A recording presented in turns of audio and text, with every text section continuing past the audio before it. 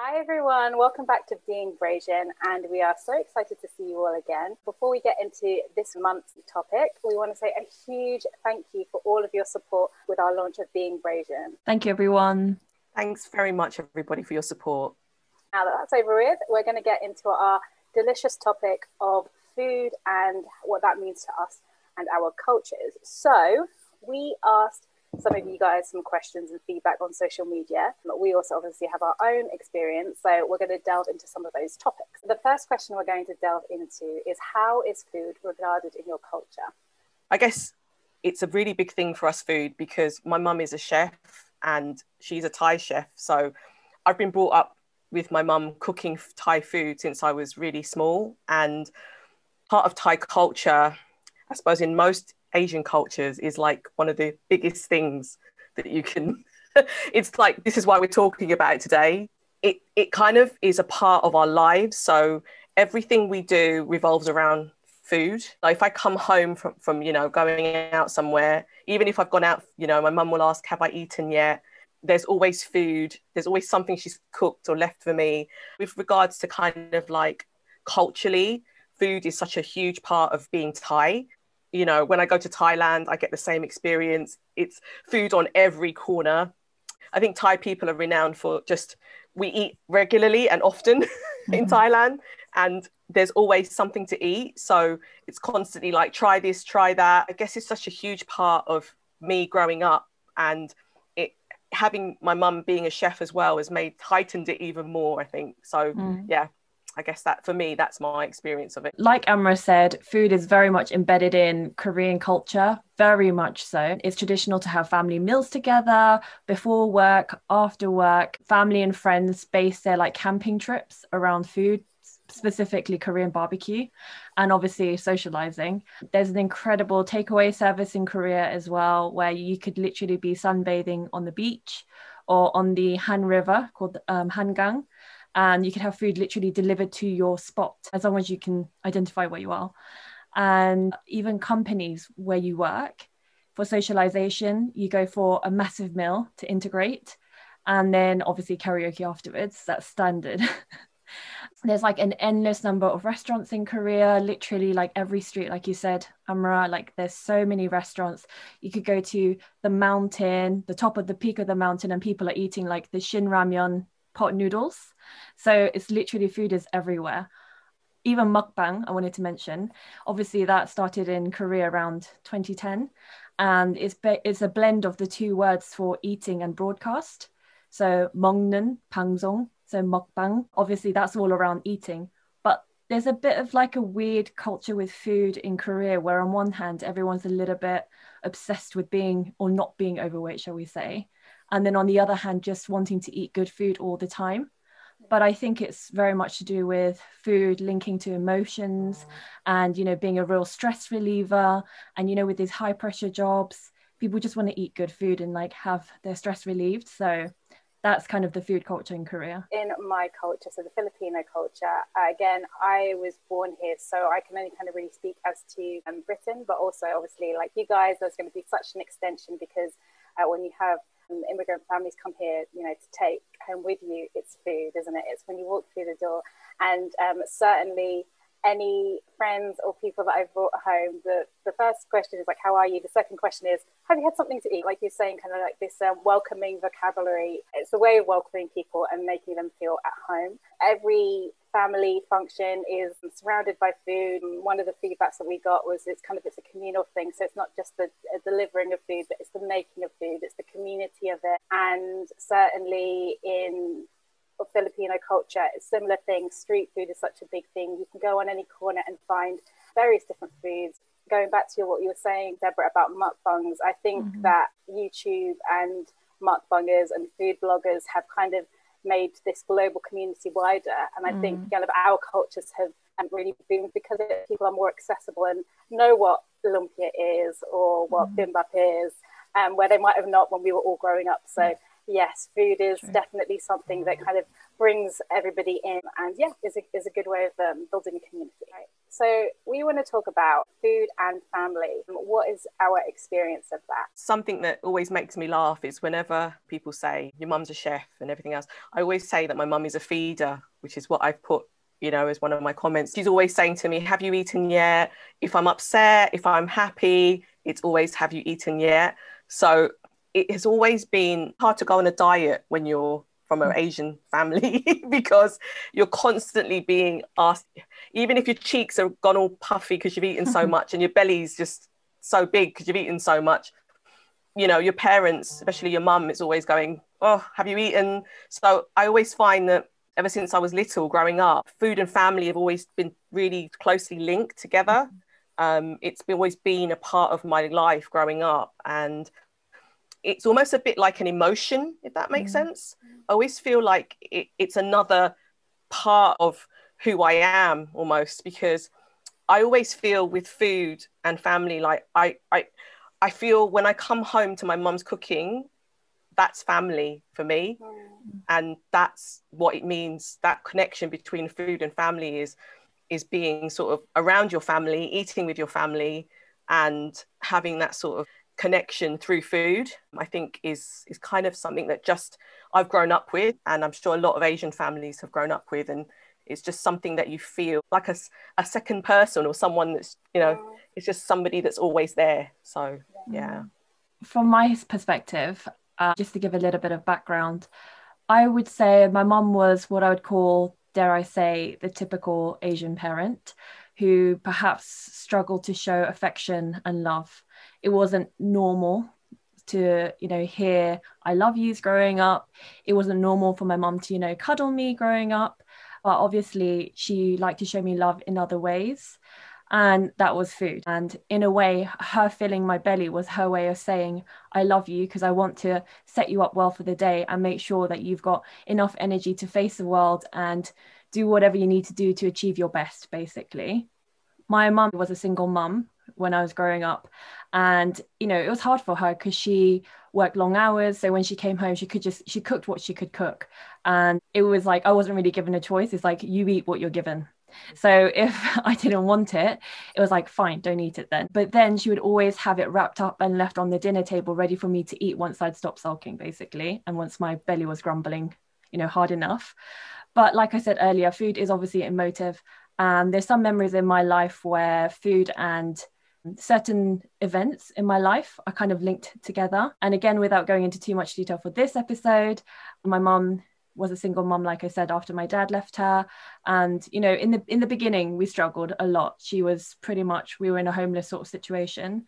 And one time she gathered just enough money to buy like a small takeaway pizza. And because I was a child, very, very young, I was very hungry, and she gave it to me. And I didn't know, obviously, that she wasn't eating, like the concept wasn't there. The realization wasn't there. And so I ended up eating it all, and she went hungry herself. But again, that's just another example of her sacrifice as a mother.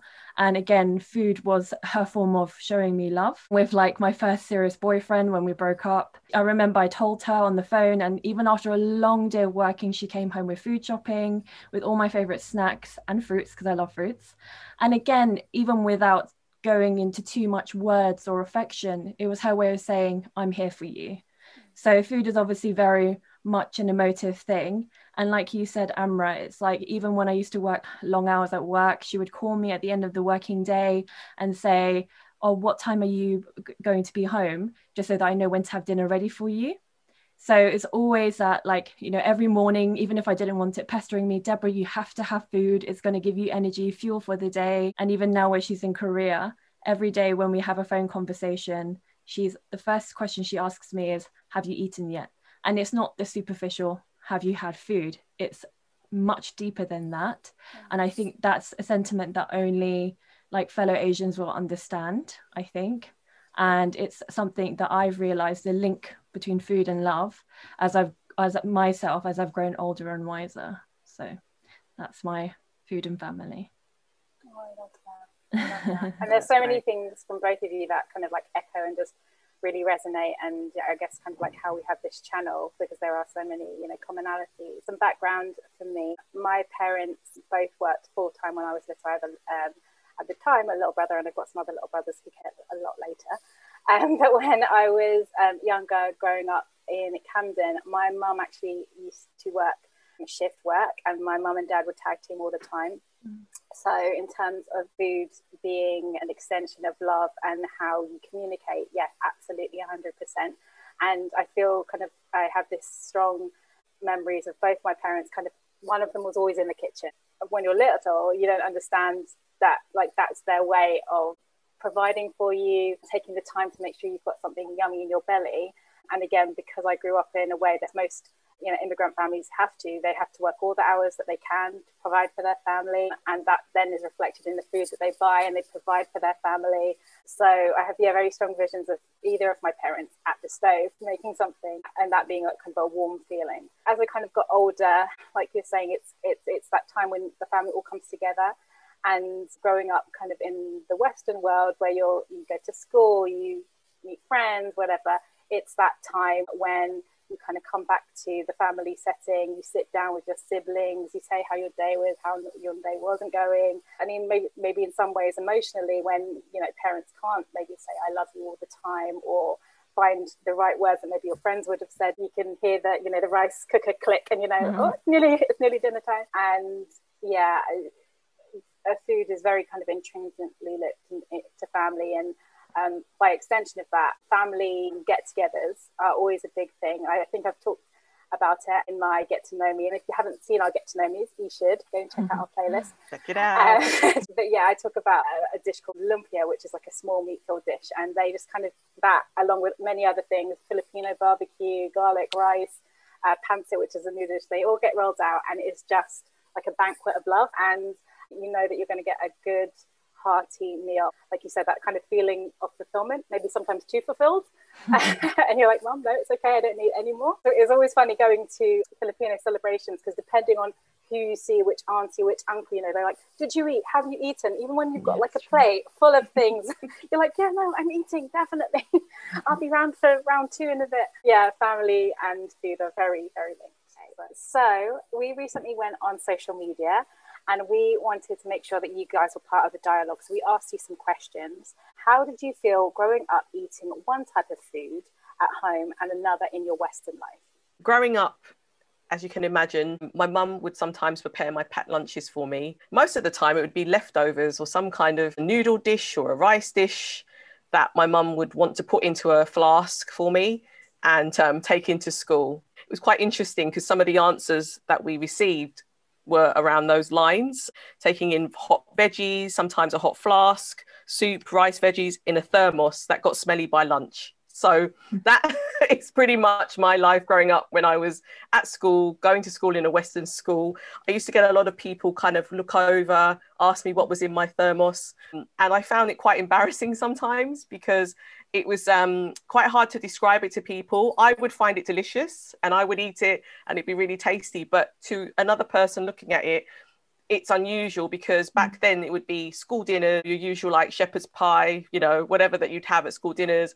And then packed lunches for people would be like a sandwich or packet of crisps, apple, that sort of thing. So I found it quite hard to explain to people what was in my flask. And I always felt a little bit different when I took that into school with me. I knew that my mum meant well by trying to, you know, cook me something that I would eat, but sometimes I did find it quite embarrassing. And now I would never find it embarrassing, but when you're at school, it's such a different, you know, you're young and you want to be like everybody else. And so I did find that I sort of stuck out a bit. So yeah, that was my experience of it.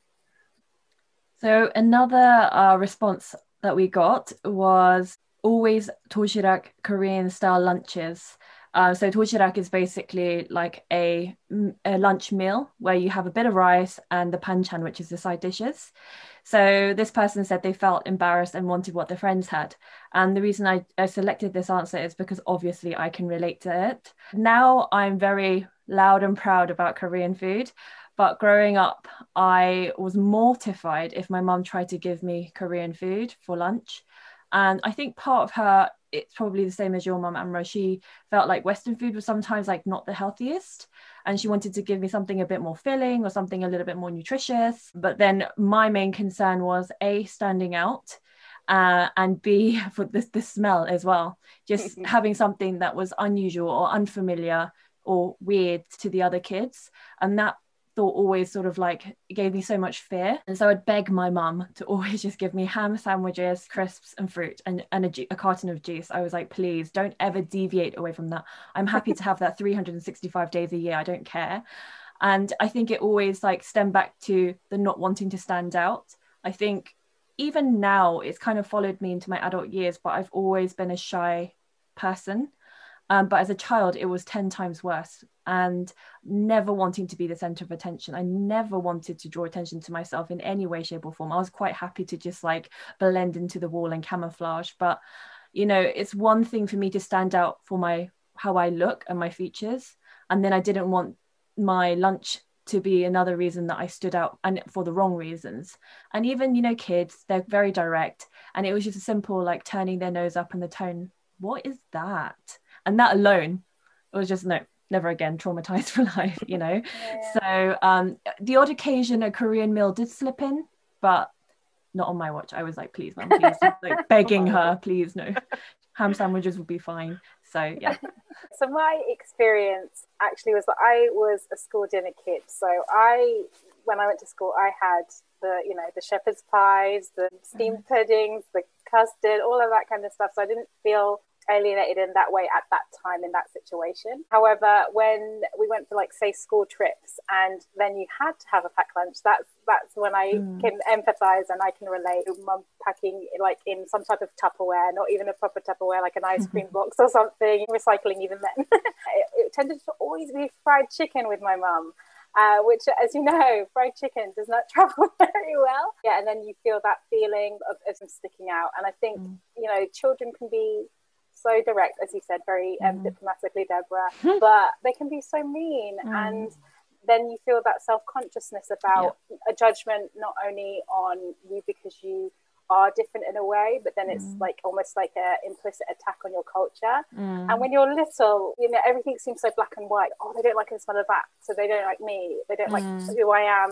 You know, that stays with you. I think if you have that situation kind of now, when we have kind of like office parties or stuff, and my calling card is lumpia, which I keep on banging on about, and you know, there's the smell with that, but it's not in the same way. It's like, oh my god, what's that smell, as opposed to, oh, you know, those formative years where anything that makes you stand out can make you vulnerable, and when it's so intrinsically linked in your culture. And looking back now, you know, you want to look back at your little self and say, it's okay, everyone's going to love this food later. They're all going to want to come around your house for barbecue. But when you're at school and you feel alienated, it's a different matter. So I can completely relate with all of that. And I should have gone to the response from our poll. One thing that stood out to me when they said that they brought food from their culture was lumpia and pancit canton. So I've already gone enough about lumpia because I love it so much. But pancit canton is a bit like those kind of ramen packs. So you've got the dried noodles, which you add the water to, and then they've got the seasoning and oil and soy sauce. So instead of making kind of a ramen-based soup, you make a paste, you drain the water away, and then you mix it up. So it's a dried noodle, and it's so good. So yeah, when I saw that, I was like, yes, Filipino solidarity. I wish my mum had put that in my back lunch box. And it's been lovely to see so many responses and so many shared experiences. Absolutely. Definitely. So we have a fun one for you. What type of food from your country do you think either Westerners or you don't understand? This one's an easy one for me because Thailand is known for the king of fruit, which is called the durian. The durian, some people call it, we call it durian, is a spiky fruit, really, really big, and it smells from like 1,000 miles away. It's very, very pungent. You either like it or you hate it. It's that type of fruit. And what I guess Westerners don't like is the odor initially, because the odor puts a lot of people off. there are a wealth of Thai people, and there are some Westerners that genuinely do like durian. And I think you have to get past the smell. Here's a little tip, but durian, if it smells too much, it's actually too ripe. So if it's the right sort of, it shouldn't be that smelly, if that makes sense. And then it'll be perfect. And it's like always the Thai person's quest to find the perfect durian, because it's like when I go with my mum, when we buy it here in the UK, it's like 10 times the price. But when I go back to Thailand and it's durian season, I am like, Mum, get me there. We're in the van, we're in the car, we go there, and then they open it up for you, and you can just see the texture is just perfect. And I totally understand why some people don't get it. And, you know, I think it's just something that, a bit like Marmite, really, you either like it or you don't. I genuinely really like, and I know Deborah's not too keen on it. Well, I only tried it one time in China, but yeah. Yeah.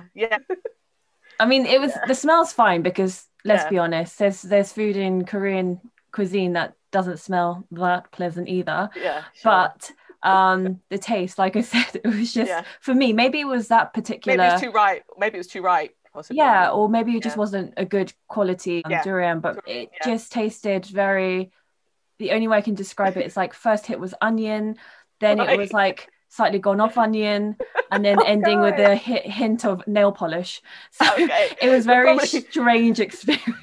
Probably not the best, the best experience. And I think that's the thing as well, is if people try it, like Deborah did, or in anyone, Westerner who goes to Thailand tries it and they don't get that great experience initially, then I think you're put off for life. Yeah. So it's kind of like, if you have a nice experience, then you might like it. So that's durian. Amra, as somebody who is completely untouched by the fruit, how would you describe it, or how do you think it should taste? Hopefully not like onion.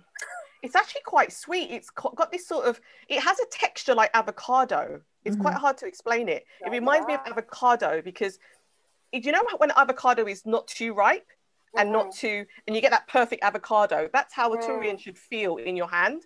And it's, I can't describe it, but it's very Moorish for me. Like when I get it right and it's perfect, it's like, and it's really bad for you as well, because it increases your blood pressure. There's a lot of negative things, because it's very, very like sweet. avocado.